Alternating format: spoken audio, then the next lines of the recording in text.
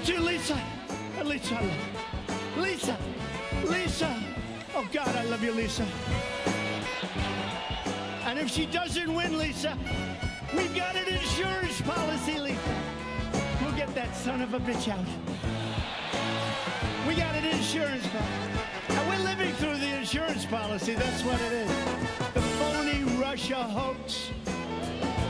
He said, Lisa, listen to me. Lisa, I love you.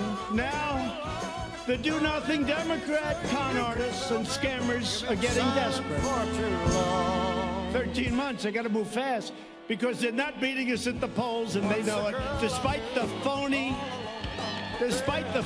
polls that you see all the time. They're phony polls. You know, polls are no different. Remember, I always used to talk about polls. I know polls very well. Polls are no different than crooked writers. They're crooked polls. They're crooked polls. Oh, God, I love you, Lisa. Ladies and gentlemen, we interrupt our program of dance music to bring you a special bulletin from the Intercontinental Radio News.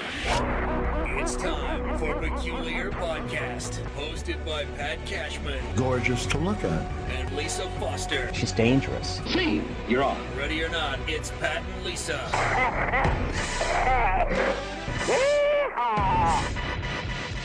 Can you dig it? Yeah, I can dig it, yeah. It's loving time.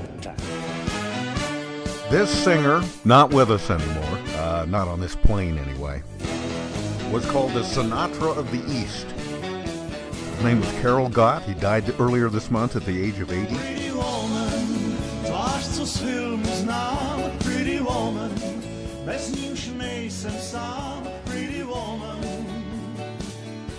President of the Czech Republic, Milos Zeman, said, and I'm quoting here, "This is extremely sad news for our whole country. Carol Gott was real artist who gave himself to others." Really good accent.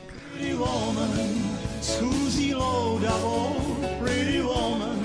How do you even know about him if he's a foreigner? Well, he was eminent enough to be featured in the New York Times obituary page on Sunday. Oh, okay. And but the government was trying to censor his lyrics at one point over in Europe, and so he said, well, I'm going to stay here in America then if you're going to try to censor my lyrics, and they got that all mapped out and ironed out. But he sang everywhere in the world, and he sang in all kinds of languages. Czech, obviously, English, Russian, French, German, hundreds of albums, performing in the U.S. and Canada and Germany. Do you think it's easier to sing in foreign languages than it is to speak in foreign languages? That could be. There is something different. There is something different about. Like I remember when I was a kid, and we had to sing Farah Jacques, Farah. I don't even know what the hell Farah Jacques means, but I know the whole song. I think it's Frère Jacques, and it means Brother John in French, I think. Are you sleeping? Are you sleeping, Brother John? Brother John. Yeah, and then there was a song that was a big hit in, I don't know, the 60s maybe, before you were around, called Yeah. Dominique. Dominique, Nique, s'en allait tout simplement, routier, pauvre et chantant. En tout chemin, en tout lieu, il ne parle que du bon Dieu, il ne parle que du bon Dieu. Oh. This woman, this nun, became an international figure because this song was a #1 hit. Nobody knew what it said, really, but, Yeah. but it was a gigantic hit. And then there was one called Sukiyaki, Oh, yeah. Japanese hit that also.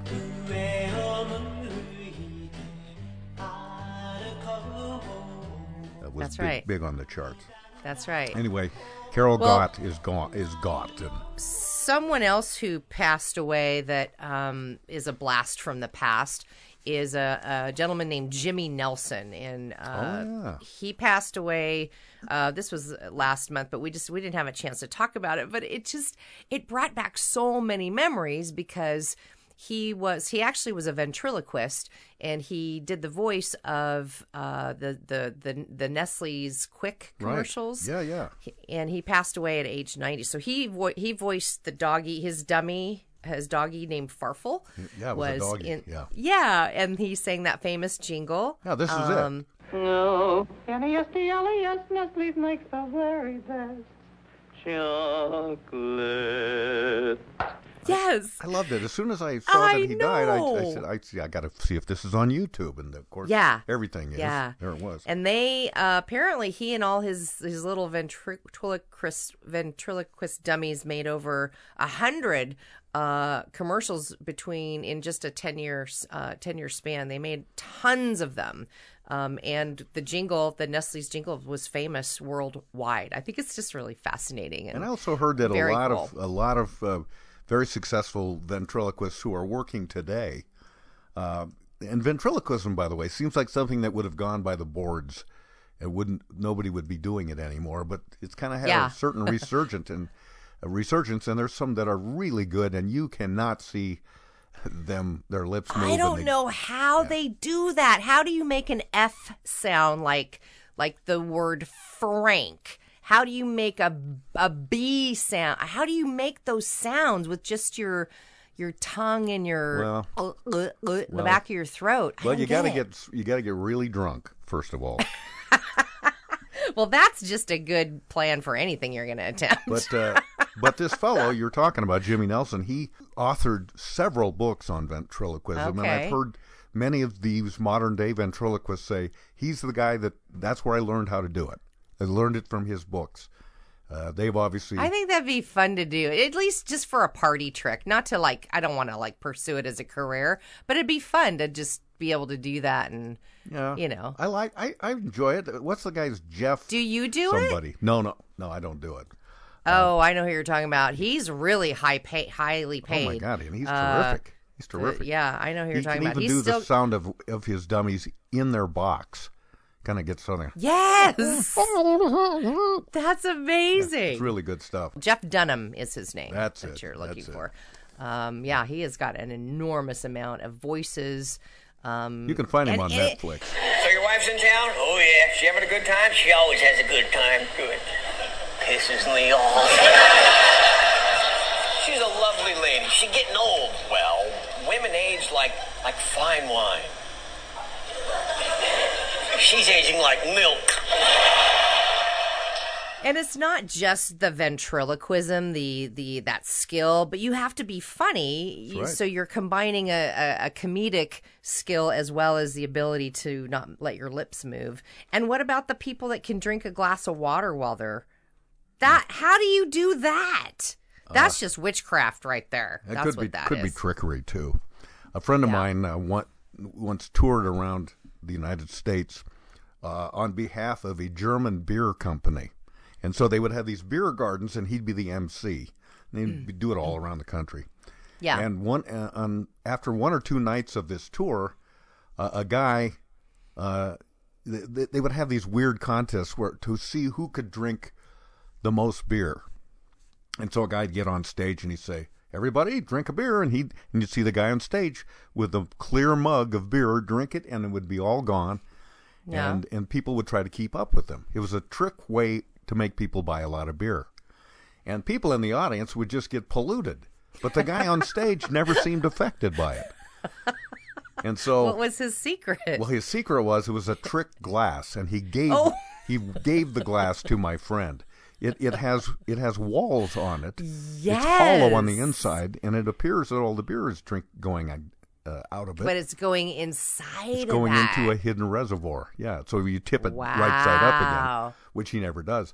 So that's I think that might be what ventriloquists are doing. They have a fake glass of water, but they're actually able.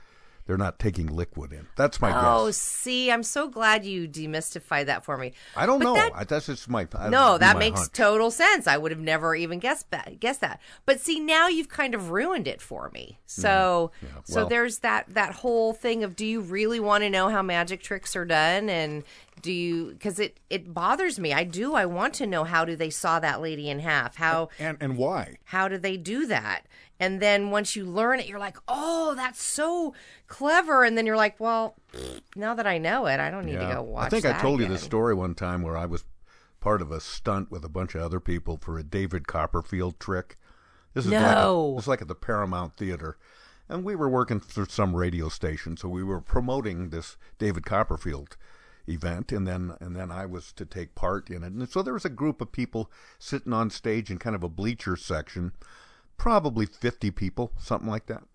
Mm-hmm. And then the curtains are closed in front of us, but Copperfield makes one of somebody, so you can, it's a sheet, so you can see the silhouettes of people from the audience, supposedly. Yeah.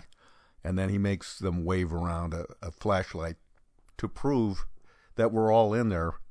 And I hate to tell you this, but as soon as that curtain closed, we all got out of there. And so there was nobody there. So then when he reveals that we've all vanished, we have meanwhile gone outside the Paramount Theater, walked all the way around to the lobby, and come out and are standing in the back of the house. So then he goes, everybody's gone, and the audience goes, oh, where did they go? And he says, perhaps they're back there. And everybody turns and looks, and we're back there waving. Ta-da! Yeah. Well, after the words, and I'm sorry I kind of gave away that, but afterwards, the show, we're all brought into this room down in the basement of the Paramount Theater. And we're waiting. The door opens. It's David Copperfield. And he says something like this. He says, you know, magic is one of the few things that still contains wonderment in the human mind, in the human emotion. And that's why I would beg you, please, not to reveal how we did this trick. You know something that the other people don't. Let's keep the magic alive. And of course, you know, I'm kind of rolling my eyes a bit. You mean let's keep your paychecks coming, is what you mean. Magic's magic. God. You're making a fortune. You're such a You're such a curmudgeon-y, cynic magic buster, Pat. I know. You believe in magic. Not entirely. In a young girl's heart, how the music can free her whenever it starts, and it's magic. But you're right, and you know, they had a lot of issues with those. There was a series of shows that came out in the 80s or 90s that, you know, Behind the Magician, and all the you know, that industry was just having a cow about giving away all that. Yeah, I suppose, but I don't know. People, you know, they want to know how it is that I can run, you know, the 100-yard dash in under 8 seconds. It's so simple, really, but I don't want everybody to know. It's magic. That's what it is. It's just pure magic. Hey, and by the way, thank you for playing. Speaking of magic, thank you for playing Trump shouting my name over and over You're and welcome. over at the beginning of every time I hear that piece of audio, it just makes me smile. I love you too, Lisa. Lisa, I love you. Lisa. Oh God, I love you, Lisa. Of course, he was referring to one of the two agents, people that were working on the Mueller report staff, and that were apparently having an affair. And Trump was getting all exercised about, and we don't need to get into Trump here, but he was really upset with Adam Schiff, giving a sort of a fabricated, parodied version of Trump's phone call. Shorn of its rambling character and in not so many words, this is the essence of what the president communicates. We've been very good to your country, very good. No other country has done as much as we have. But you know what? I don't see much reciprocity here. I hear what you want. I have a favor I want from you, though. And I'm going to say this only 7 times, so you better listen good. I want you to make up dirt on my political opponent, understand lots of it. On this and on that. I'm going to put you in touch with people, and not just any people. I'm going to put you in touch with Attorney General of the United States, my Attorney General, Bill Barr. He's got the whole weight of the American law enforcement behind him. And I'm going to put you in touch with Rudy. You're going to love him, trust me.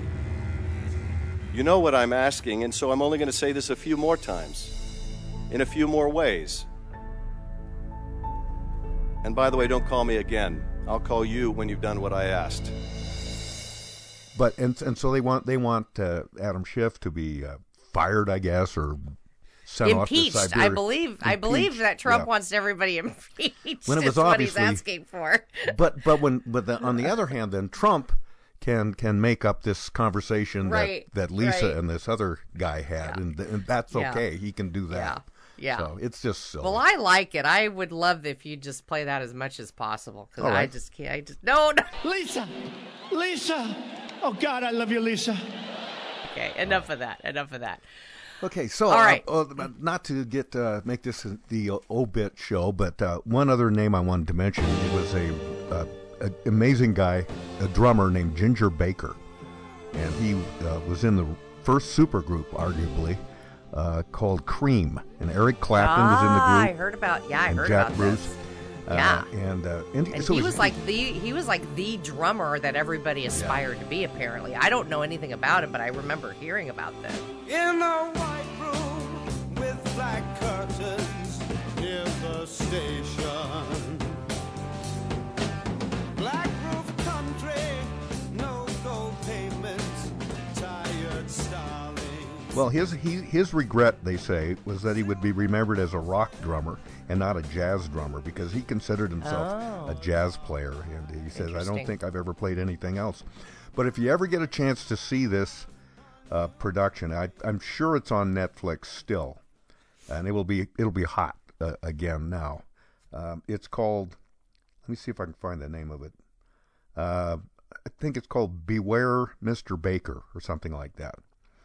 Yeah, Beware Mr. Baker, and he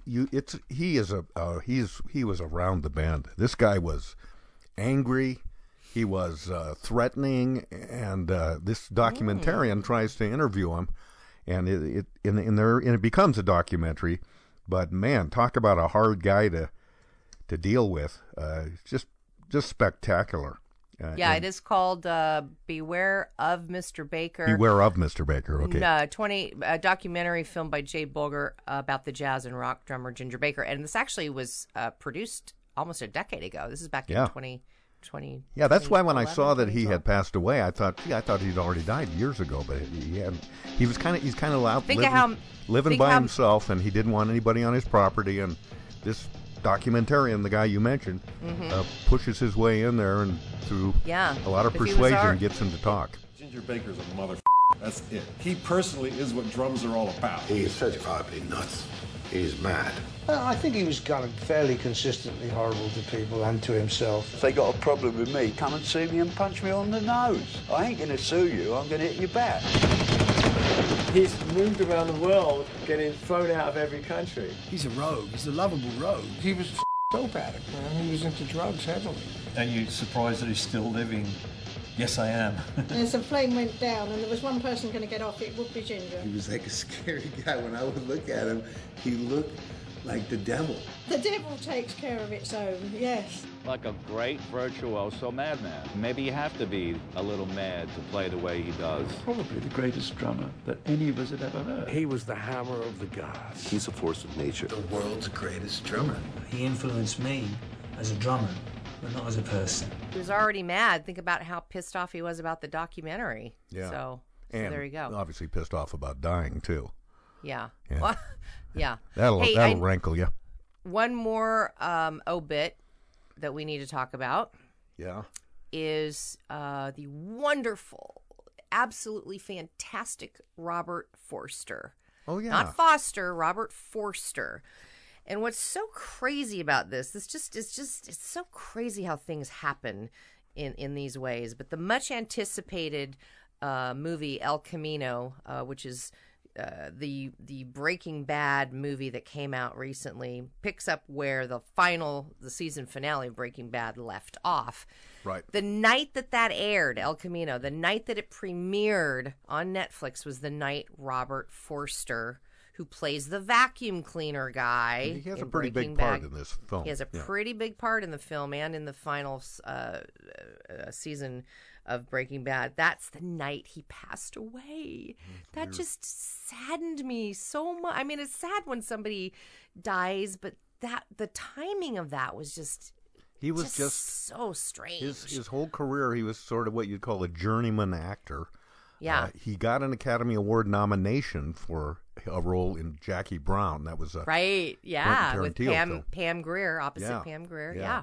But otherwise, he just took jobs as he could get them. And my friend, and you've mentioned him, I think, Bob Nelson, who wrote, is a screenwriter today, who used to be on the show Almost Live with me. He's a screenwriter today, and he not only wrote a movie called The Confirmation, but he directed it as well. But among the actors that was in this movie, it's just a lovely little film called The Confirmation. I haven't seen it yet, but I'm glad you reminded me because it's been out for a while. It has been out for a while, but it's lovely. It's really nice. And Robert Forster is in it, and Bob, among all the other actors in this film, Bob singled him out as just the nicest, most self-effacing, modest, humble guy that you could possibly imagine. He was just grateful for the work, and he kept, I think he might have come out for 3 days of work, and he got paid like $5,000 or something, pretty minimal amount of money because it was a low budget film. But he was grateful for that. He was just a real gentleman, and I loved hearing that about him. And so, everything that's been written about him and all the obituaries and articles that were written about him recently, everyone stated that he was just one of the nicest guys in show business you could ever meet. Which, of course, he didn't have an ego. He helped everybody as much as he could. Delight to work with. Yeah, those kind of people we need around more. You sure do, in all walks of life, frankly. Yeah. I've been an actor almost 50 years. There was a point in my career when I stopped getting work, and I was getting lousy work, and I had 4 kids, 2 ex-wives. I was trying to get the kids through college. I began to worry that this was not going to happen for me. I was going to have to think of some other way to make a living. The thing happened right here at this table. Over there walks in Quentin Tarantino. Now, I had read for him about 5 years prior for Reservoir Dogs, and I thought I killed that audition. I didn't get the part. 5 or so years later, maybe 6, whatever it is, he walks in here. He's walking into the restaurant. I yell at him, "Come on over." He comes over. He sits down. He starts BSing with me and Frank.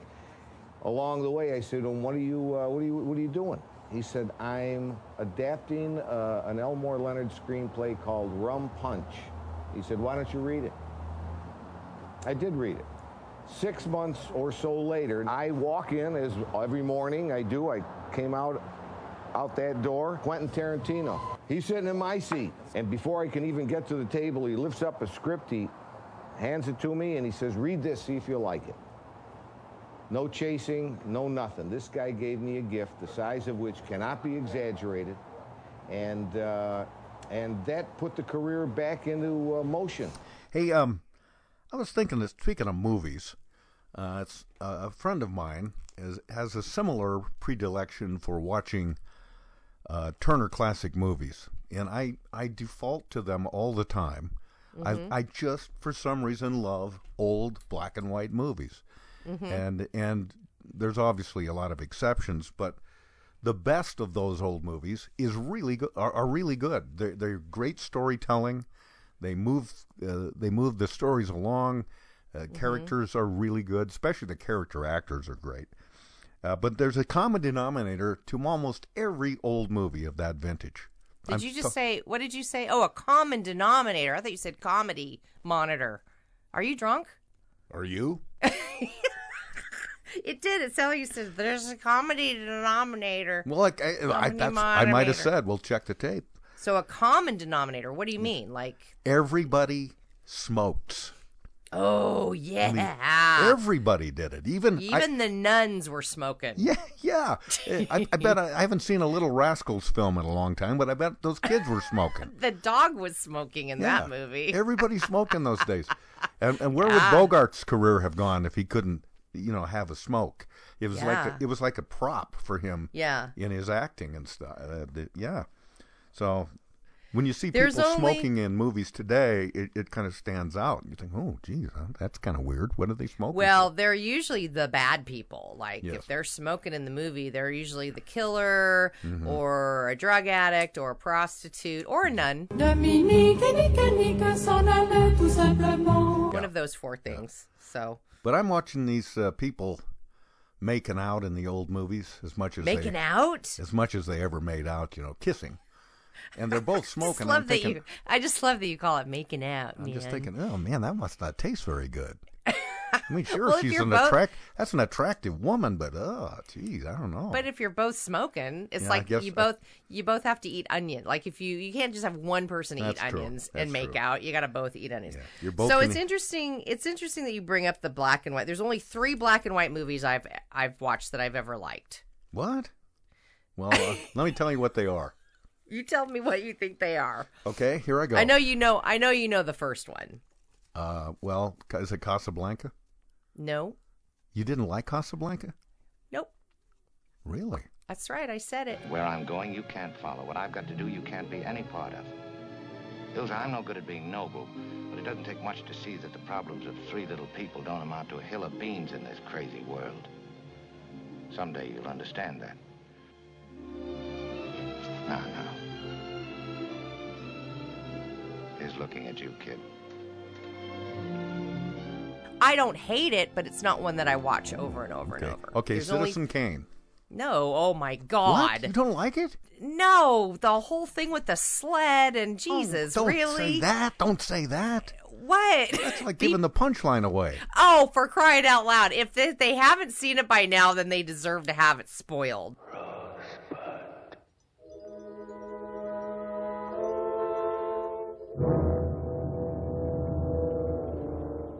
Okay, those are 2 obvious ones. You wouldn't consider The Wizard of Oz a black and white movie per se, would you? I hadn't thought of that. No, because it's got, Technicolor going on. All right, so now, I know one of my top 5 movies myself is To Kill a Mockingbird.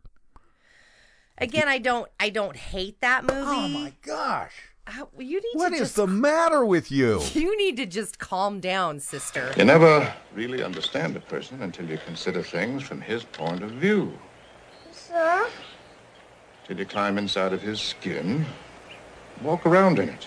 You're getting a little too riled up. Is it an old movie, or is it one that was intentionally shot in black and white? Oh, no, these are...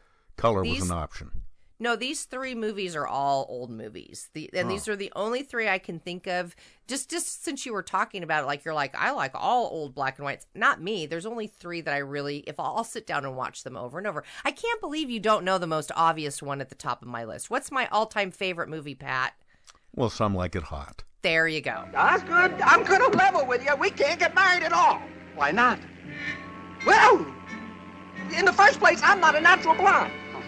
Doesn't matter. I smoke. I smoke all the time. I don't care. Well, I have a terrible past. For 3 years now, I've been living with a saxophone player. I forgive you. I can never have children. We can adopt some. But you don't understand, Osgood. I'm a man. Well, nobody's perfect. So that's number 1. All right. The second one I will watch. I don't consider that an old movie. What are you talking about? It was in made... the sense that it could have been shot in color. They had the technology to shoot it in color. When I talk about old movies, I'm talking about before they ever had color movies. Things in the 30s and early 40s. Well, that's not really, because wasn't Wizard of Oz shot in the 30s? So you're really limiting that selection. I know. The other one. So you just be quiet. So the. Sheesh. I'm sorry. Okay, wow. So you're picking apart your semantics. Young Frankenstein are illogical. Yes, very good. That's not an old movie. It's intentionally shot to look like an old movie.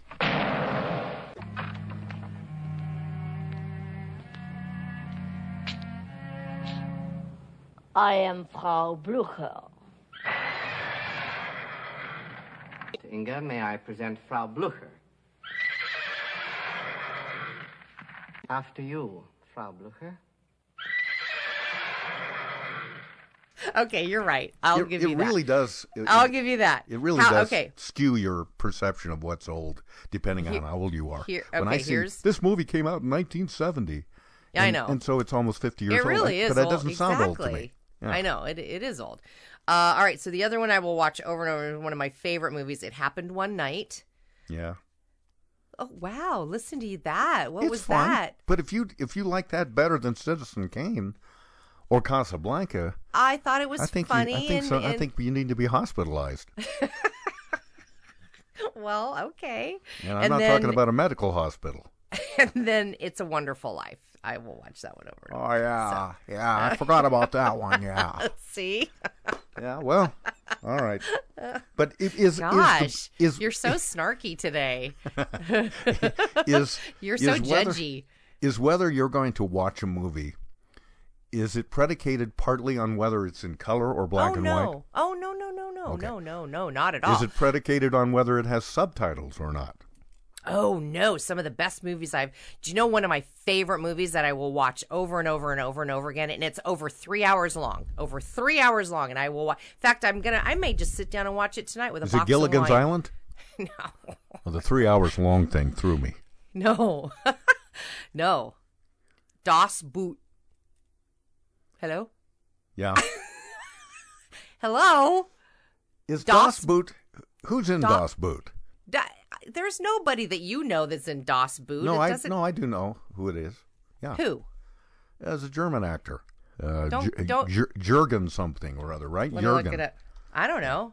Well, anyway. I'm not watching it because I just think that is a fantastic movie. You know, I get that mixed up with another movie about a submarine that's in trouble. And I remember that, God, I can't think of his name. Who's the guy that does the commercials for, I'm drawing a blank. The car commercials where he's talking to himself. I don't know who you're talking about. Matthew McConaughey? Thank you. Okay, Matthew McConaughey. Oh, I decided U551. Wait. Yes. He is the worst actor in that movie. Oh, no, he's not. That's a good movie. Terrible. Oh, he's got one look on his face the whole movie. His mouth is open and his eyes are staring up. And it's That's the whole movie. And it's a gorgeous look. Oh, geez. He can look like that all he wants. Did you know that he's a terrible actor? No, he's not. He's a gorgeous horrible. actor. He's the worst actor in the world. So that they film gave him an Academy Award because they felt sorry for him because he's such a bad actor. You are just in a mood today, sister. So the other subtitle movie that I love that's heartbreaking to watch, but I come back to it over and over again because it's just such a Schindler's List. Compelling. That doesn't have subtitles. Oh, I thought we were still talking about black and white movies. You said subtitle movies. Okay, so, I did. Life is Beautiful is another movie that has subtitles. Just heartbreaking if you can watch Similar to Schindler's List, actually. Yeah, exactly. It is heartbreaking. You have to be in a certain frame of mind to be able to watch it, but it is absolutely wonderful and stunning. So there you go. Okay, I'm done. Great. What else? No, that's good. That is very good. Let's see. I was just sitting around one day minding my own business, as usual, and I started thinking of. Somebody said something on one of these talk shows, and it got me to thinking that there's a bunch of phrases, and on our last podcast, you said you can't stand people who say at the end of the day. Oh, I hate it. I hate it. And I'm in that same club. So da-da-da-da-da. But I got to tell you, at the end of the day, it's all the same to me. Yeah. Just say it's all the same to you. Well, I specifically tried to write down a bunch of phrases that are in common usage today that don't mean the truth. Like what? They aren't. Let's see if you agree with some of these. No problem. No problem. So I know you have an issue with that, and because you brought it up, I have to be very careful. I'm trying to be careful, and I'm altering it now to say not a problem. Is that what's different? There's no difference. Okay, well, here's when I don't like it. Like I'm at a restaurant and I've asked, "Hey, could I get some more Parmesan cheese?" Yeah. No problem. Not a problem. Who said it was a problem? You're a waiter. Well, he's saying you're supposed to bring the. He's saying it's not a problem. But I never said it was a problem. Well, he introduces the idea of it being a problem. Okay, I see what you're saying. So I know I'm a little picky, but it bugs me. When someone says, like, somebody will email me and say, "Hey, I can't make our appointment. Can we change our?" No worries is another one. So drives me nuts. Okay. No worries. No problem. No worries. I'll read you the rest of my list. Okay. Okay. By the way, I have a television set on right now. Yeah. And I'm looking at my favorite Geico commercial. The sound is off, obviously. The one where the young people are running away. They don't know whether they should run into the haunted house. And there's a running car they could get into, but somebody decides that's not a good idea. Yes. Let's hide behind these chainsaws instead. I love that commercial. But the standout actor, of course, in that little commercial is the chainsaw guy. Is the chainsaw guy who rolls his eyes as if to say, "Man, they're making this way too easy." Yeah, these are the stupidest people. They're too stupid to kill. Yeah, why bother killing them? That brings me. Yeah, I want you to finish your list, but I want to talk about the commercial that I emailed you about earlier today. Oh yeah. Okay. I'll write it down. Okay, and then I'll play a little bit of it. Although it's one you actually have to see to fully depreciate. Yeah, you can appreciate just hearing it too, though. But you're right. Okay. All right. So no problem, no worries. What else? It's all good. It's all good, man. It's all good. Or we're good. Are we good? Yeah, we're good. Are we good? We're good. Yeah, we're good. Yeah, we're good. Wow, I'm gonna have. I don't know, but I think I say all of these things. How we all do, but I try not to. How annoyed are you with me? Don't answer that. That's cool. That's another one. That's cool. Or how about this one? How about this one? Love it. Love it. Love it. I love saying that. Here's two more. I'm a big fan.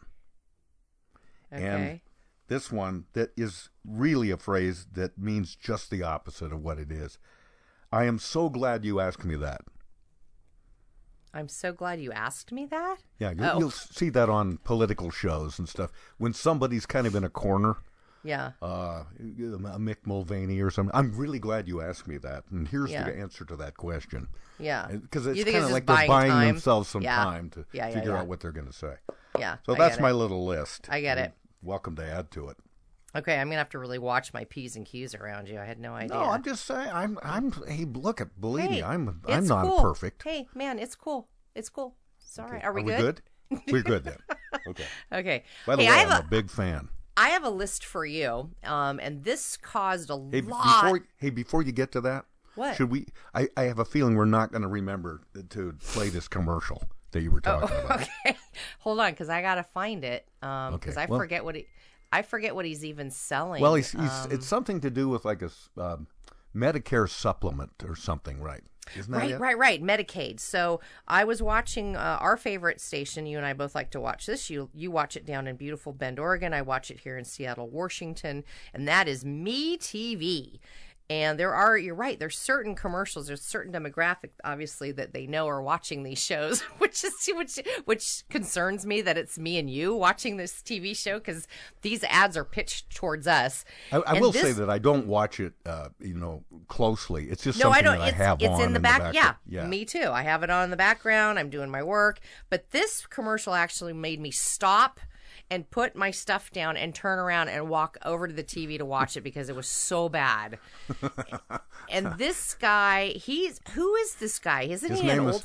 His name is Mike Ditka. Mike Ditka. He was a former player and a Super Bowl coach of the Chicago Bears. And wasn't he a commentary guy at one point too? Because he was an on-screen personality. Didn't he do commentary and talk football, like have a football show or something?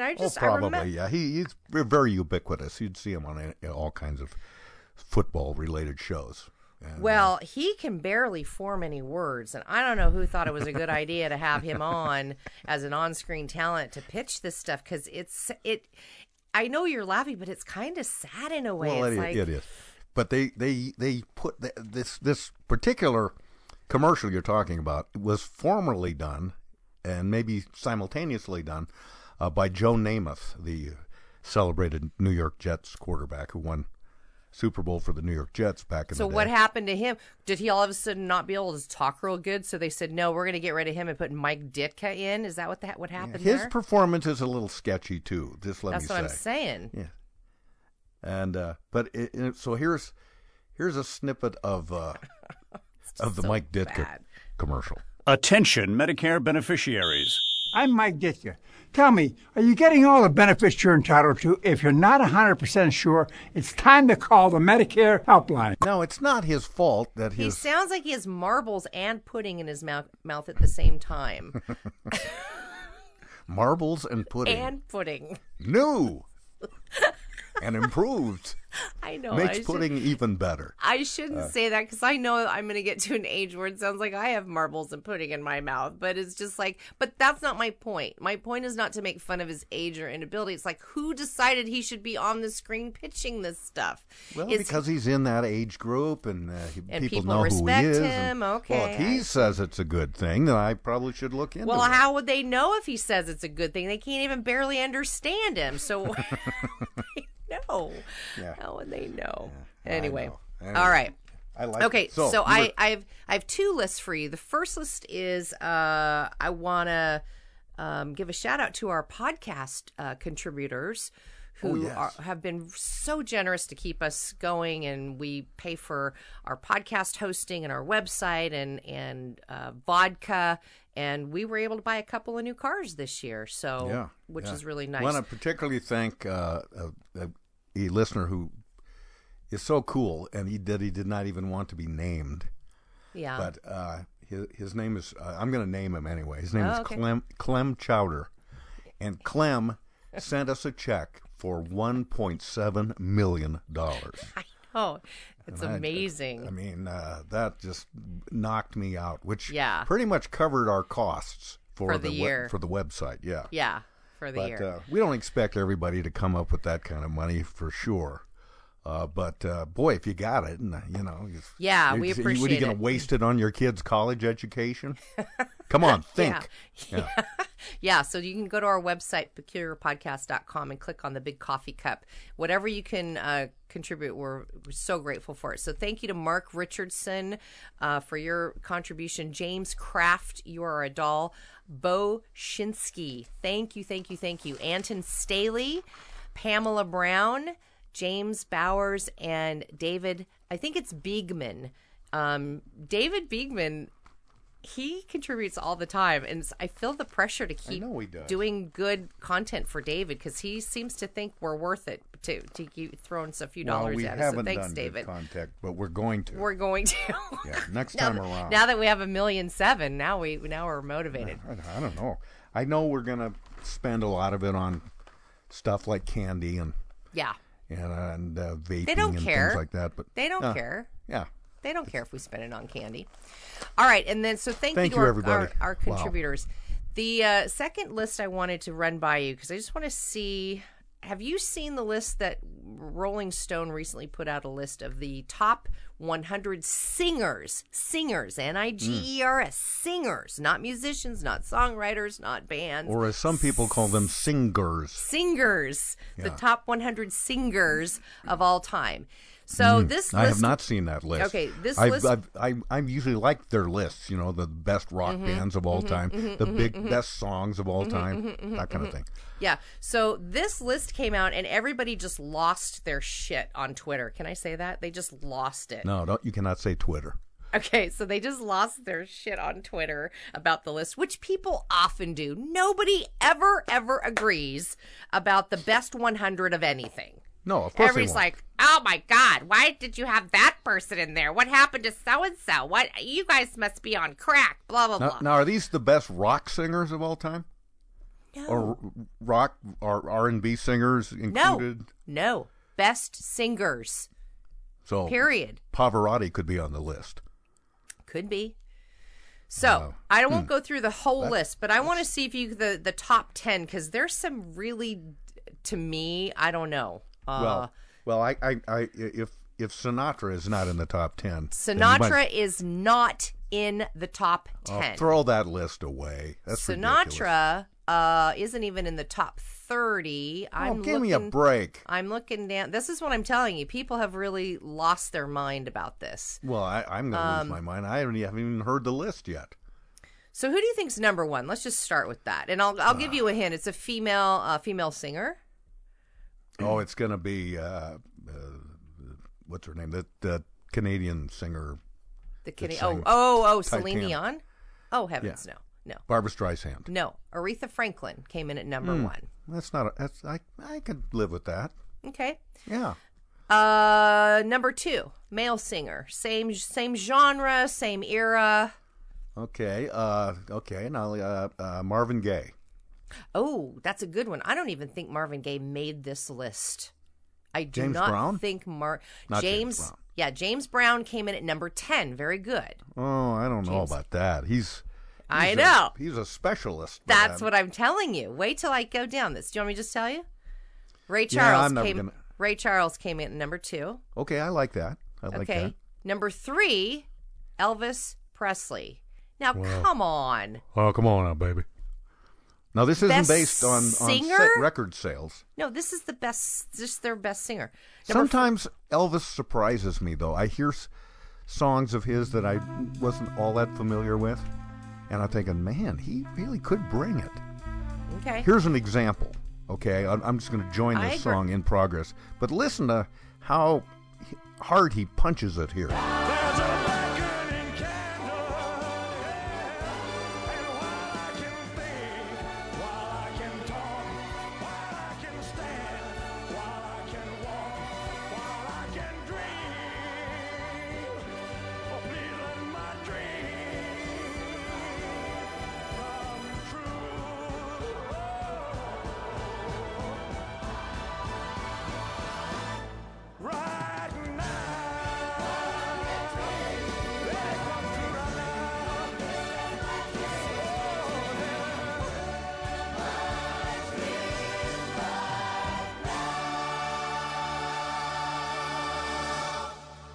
Having listened to that, I still don't know if he should be number 3 on the list. Okay, I agree. In fact, I'm sure he shouldn't. Number 4 is Sam Cooke. Number 5, John Lennon. Oh, Marvin Gaye is top 10. Sorry, Marvin Gaye is number 6. But here's the one that Did you say John Lennon? Yes, sir. I did. Where on the list? Number 5. Oh, come on. What? I mean, the Beatles are wonderful, but they can't. He can't be number 5, and you've left Frank Sinatra out in the dust somewhere. Yeah, I don't even know. That's my problem with this list. I know. It's too all-encompassing. They need to list just the best rock singers or just the best, big band singers or whatever. But the best country singers. But that's a nutty list. I knew you'd be mad about this. Here's the one I'm mad about. Number 7. Number 7 made me just want to rip my ears off my head because I cannot stand to hear this person sing. And I don't know who thinks this person is a good singer, but if you took away the music and just listened to his voice, you would want to stab forks in your eyes. And that person's name is Bob Dylan. Once upon a time, you dressed so fine, through the bumps of time in your prime. Then you. Oh, okay. Well, that right there. Oh my God! What the hell? No, Bob Dylan is at number 7. By no measure can Bob Dylan be called a great singer. Bob He's Dylan's at number great 7. Interpreter. He's fun to listen to. Yeah. But the whole list is invalidated now. Exactly. And then somebody like Mariah Carey, who's got a gorgeous voice and a range that nobody can match, is down at number 79 on this list. So now I'm getting all... It's a wacky list. I know. I'm getting I want to know who the judges are. The article must tell you who these judges were. Yeah, all the stoners at Rolling Stone magazine. They got high, drank a box of wine, and came up with this stupid list. You mean these are readers of the magazine? No, whoever works at Rolling Stone came up with this. Oh, because usually they go to outside sources for these things, and they'll Rolling Stone magazine, music writers. They put this list out of their top 100 singers. Let me see if I can find out. And this is 100 greatest singers of all time, by the way. So, well, it's a ridiculous list. I totally agree with you. Yeah, and just in the top 10, they've already dropped the ball. Yeah, and the fact that they even have Bjork on here at number 60, right underneath Rod Stewart. Muddy Waters is on here. And let's see, Prince is on here, which I don't have a problem with that. But Whitney Houston, her golden voice, she's down at number 34. That's bogus. She's got the purest voice of any person I've ever heard sing. Effortless. Yeah, effortless. It's nutty. Yeah. So there you go. And you cannot compare. First of all, I don't think you can compare female singers to male singers. I agree with you. You can't compare rock and roll singers to R&B singers. I agree. You certainly can't compare Frank Sinatra to James Brown, for example. Yeah, and that's, I think, why social media just had a complete meltdown over this whole By thing. the way, speaking of James Brown, and I earlier mentioned Pavarotti, if you get on YouTube, you are going to have your mind blown. And I don't know how this happened, but years ago, James Brown, and they've got a full orchestra behind him with strings and everything, and singers, background singers. James Brown is doing It's a Man's World, along with Pavarotti. What? It's fantastic. You're going to love it. I can't wait. Oh, man. All right. Just put on YouTube James Brown, Pavarotti, and settle back for an unbelievable treat. It's really cool. I'll find the link, and we'll post it on our Facebook page, too, for people. So there you go. All right. You know what I didn't do? You didn't get a joke ready. I knew it. I did. I knew it. Why don't we just skip the joke this time? Why? Because I'm going to have to walk over there. I'm going to have to grab a joke at random, and it won't. You want me to? Yeah. I'll tell you what. For the sake of our audience, I'm going to cut this so that I'll consolidate the time. No, I want to hear you. I want to hear you walking over there. All right, I'm going over there. And you can put in sound effects if you want. I realized in the middle of the podcast that I had forgotten to get the joke. Yeah. I thought maybe I can get her talking for a while and ignore me so you could go get it. Yeah. Well. And bear in mind. No, it's sure. We have carpeted floors. Sure didn't, because it's hard to get me talking, boy. There's just no way there's no way you can get me talking about anything. This is a disservice to people, especially that guy that gave us $1.7 million. Almost $2 million. Yeah. I didn't have a joke ready. Yeah, he's probably going to put a stop payment on that check. So way to. I thought you already put it in. Way to go, Pat. All right, here it is. This is a kind of a bit of a naughty joke, but I'm going to tell it anyway. Okay. Okay. All right. The stupidest joke too. Okay. All right, here we go. After checking out all the well-dressed guests at the party, a man spotted an attractive woman standing alone across the room. When he approached and asked her name, she said, "It's Carmen." Trying to maintain some sort of conversation with her, he responded with, "Oh, that's beautiful. Is Carmen, is that a family name?" No, I gave it to myself because it reflects the things that I like most in the world. Cars and men. Oh, Carmen, yeah. By the way, what's your name? Me?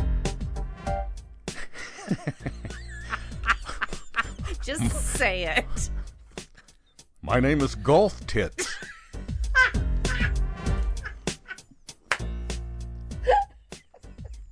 Okay, that was totally worth it. Oh, that was stupid. That was awesome. Oh, that was worth it. This is a man's world.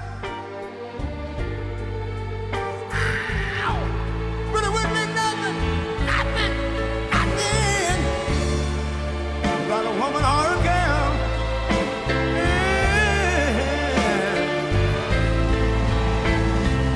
L'uomo rincorre il potere, ma lui non sa. E i grandi limiti alla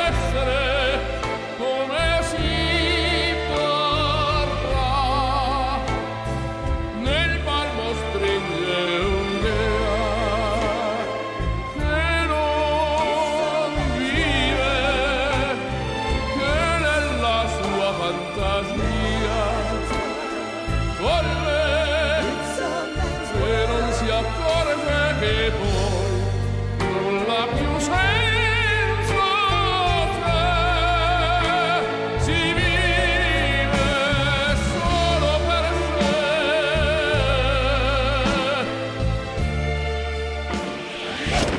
Thanks for listening to Peculiar Podcast. Hey, goodbyes. Join Pat and Lisa online at peculiarpodcast.com. The gift that keeps on giving the whole year. And on the Peculiar Podcast Facebook fan page. Sweet. On Twitter at Peculiar Podcast, at Mr. Pat Cashman, and at Foster Chick. Join us and live in peace, or pursue your present course and face obliteration.